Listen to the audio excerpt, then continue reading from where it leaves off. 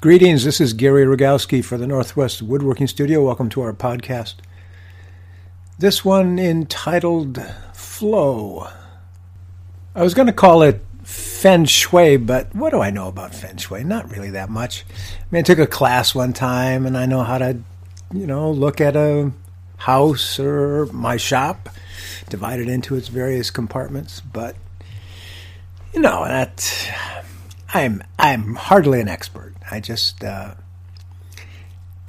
have this sense that energy does have a pathway. And in the shop, what I know for certain is that when you've got things flowing right, the work just comes out of you. I mean, it's quick, it's easy, it's the greatest feeling in the world when you have that flow in the shop. So, how to achieve that? I don't recommend hanging bells and whistles and things, crystals, over the table saw to increase your chi. And let me just tell you, I started taking Tai Chi a long time ago. I took a class at this great school called Aramont. Aramont is in Tennessee. It's in sort of an odd place called Gatlinburg. But Aramont's been around for 100 plus years, and I was teaching a class there, and in the evening they offer other classes. Hey, do you want to try this out? Do you want to try this out? And I took a class in Tai Chi, and I found it fascinating, and took some more classes when I got back home to Portland. And one of the things we would do in class was to stand in a group and start patting ourselves from the head all the way down, and we were supposed to be filling our bodies with the light of heaven. And I thought, what the hell am I doing here? Filling myself with the light of heaven. It didn't make a whole lot of sense to me. And yet, we would do this other exercise where we'd stand in a group, and we were supposed to be extending our energy out to other people. And there was this gal in class who, she was a frail woman and had some trouble breathing. And, I did everything I could to extend energy out to her. It's like, what the hell? If this stuff works, here you go. Here's my energy. So, this sort of stuff is mysterious to me. Mr. Nuts and Bolts here. But I do know that in the shop, when things are going right, it's the greatest. Now, most of the time, you're at the shop, you're at your bench, and you go to use a tool, and the jig is out of whack, and you got to fix it. You got to take half an hour to fix it. Or the machine breaks down, you blow a condenser or something, and you got to fix that. Or, one thing after another. The phone rings just at the wrong time, and you can't get that rhythm. I know when I was building furniture on a full-time basis, it would take me hours to get up to speed. It would take me 2-3 hours to get up to speed to where I was able to block out everything and just get on track and get to work. Some people can do it quicker than that. I have a difficult time doing that. So it takes me some time to get warmed up, for lack of a better term. And what is it about woodworkers that makes them think they don't have to warm up? This is such a curious thing. You go to a baseball game early to watch the ball players warm up.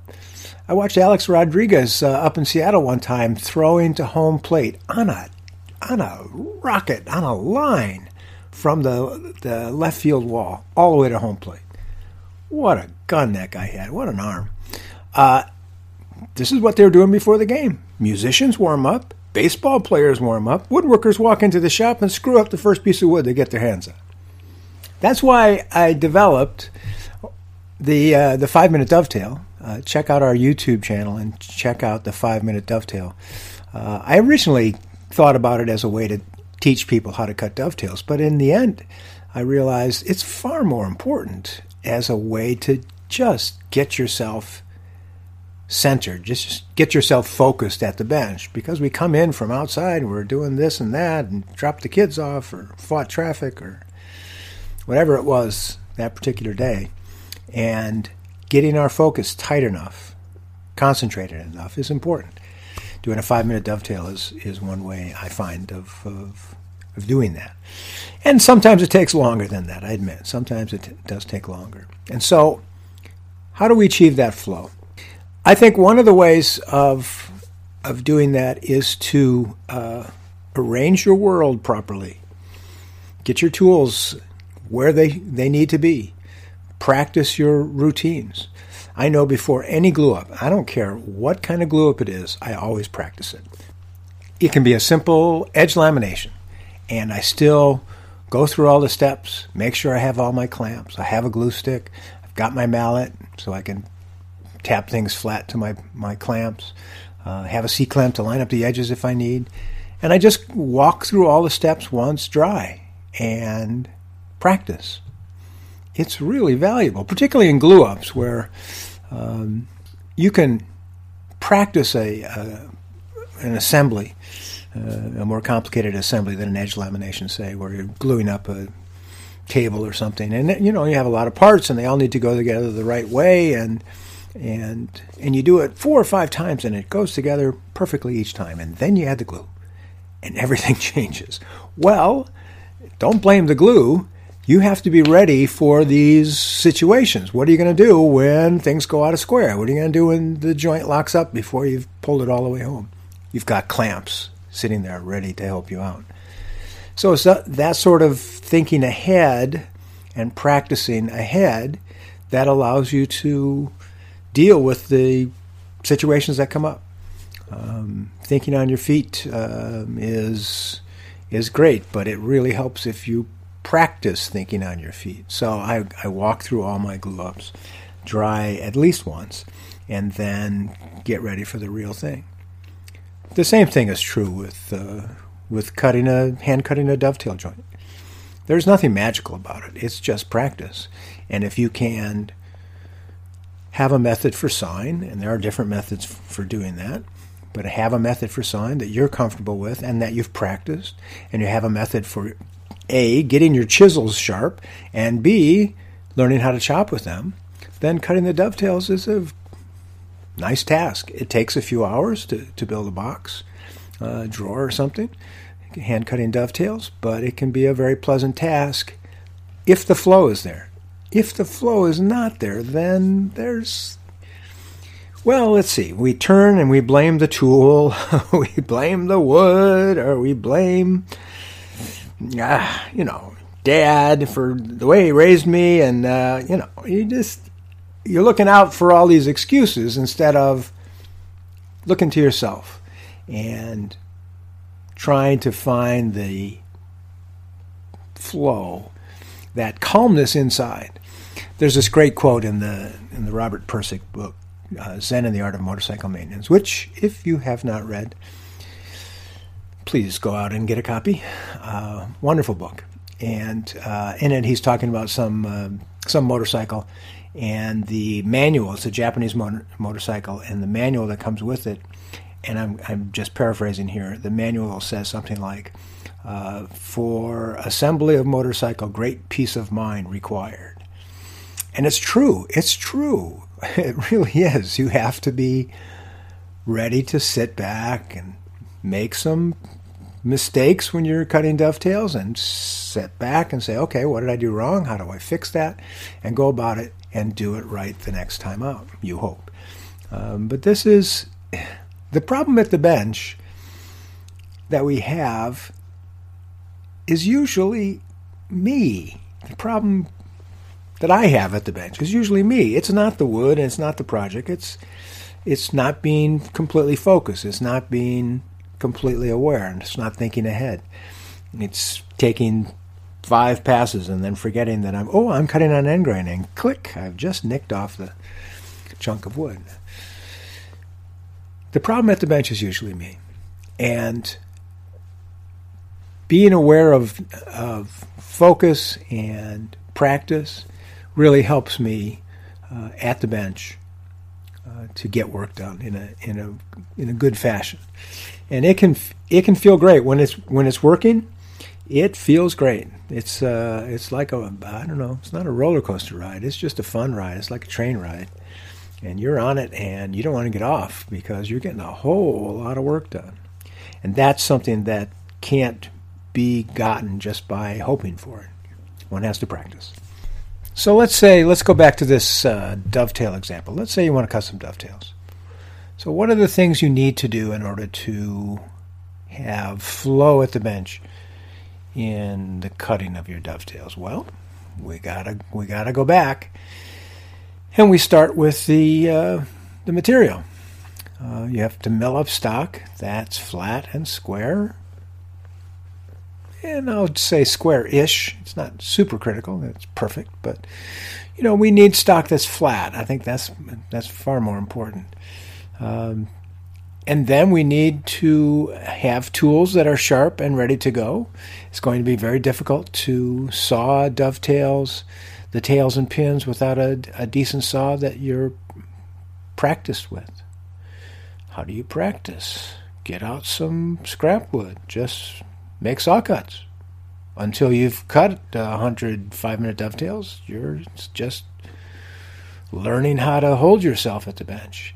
There's so much that has to happen in the dialogue between your brain and your body as you're standing there at the bench and you're sitting there going, oh, this feels right, or this doesn't feel right. I've got to move my arm here.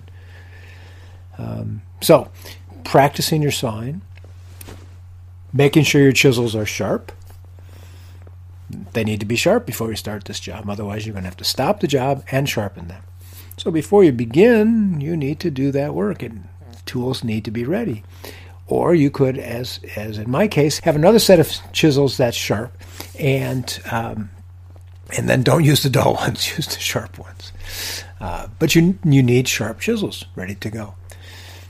Your marking gauge needs to be good so it can cut cross grain without tearing the wood fibers. What's the wood that you're using? How does that affect the dovetailing? Are you using a softer wood? Are you using a hardwood? Or is it a mix of the two in a drawer construction? It often is a pretty material for the drawer front and something soft and more malleable for the side, something easy to plane and fit. So you've made these decisions, you've gotten all these parts ready to go before you begin. And that will help with the actual work. I know that when I start a job, say it's a job I haven't done for a while, what was I doing? I was making these little corbels. I've got this project where I've got these posts and I'm cutting these corbels to sort of stabilize the post, but also give it some decoration. And it's just a simple cloud rise detail, and I'm cutting them on the bandsaw. I'm not template routing them. I'm just cutting them on the bandsaw and then cleaning them up. And I'm thinking, okay, well, how do I do this? And I've got to, do a good job on cutting them so that there's less cleanup. And then I'm going to take them over to my sander, my little drum sander. I've got a homemade 2-inch diameter drum, and I'm going to sand the cloud rise. But if I'm too aggressive with that, then where it meets with the flat of this corbel, I'll have to readjust the flat. I just cut that straight on the bandsaw, so I've got to adjust how I attack that. All these little decisions that add up to work coming out easily or with difficulty. And the first one is always slow. The first one that you do, you're remembering your steps. You're remembering how you hold yourself. Oh, if I hold the piece this way against the drum sander, it tends to shoot out of my hands. Whereas if I move into the rotation with the cloud rise form, I get a better cut. I'm cutting downhill, and the fibers are supporting the cut, and it's easier to locate that as I'm making the cut.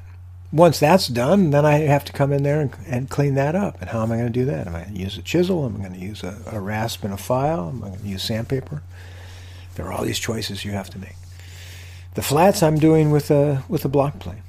I'll get in as close as I can with the spoke shave, but in the end, I'm just coming at it at a high angle with the block plane. Block plane's got to be sharp. I've got to be ready to go with it. I've got to be able to read the grain and make my cuts. So, many decisions first time through. Oftentimes you make the wrong ones. You go, oh, I've cut it too deep on the little spindle sander. So now I got to fix it. All right. And the next one, you're smarter. You say, okay, I'm not making that mistake again. I'm going to try something different here. And that's how it works. We learn as we go. And the first time through on any project, first time I cut the dovetails, and I haven't cut them in a while, I come back to it and I go, oh, right, I can't do this. I've got to remember to do this. And then the next set are done better, and the next set are done better yet. And so there is a relearning process, in a way, that has to occur so that you can get to the point where you're not thinking about the work. Because, as we know, thinking and woodworking don't mesh very well together. The less I think, the better off the work is that I do. If I'm so familiar with it, that is, that I don't have to think about, okay, I got to hold my arm here, and it's got to be straight when I'm making my saw cut, and then I got to think about this, and I got to think about that.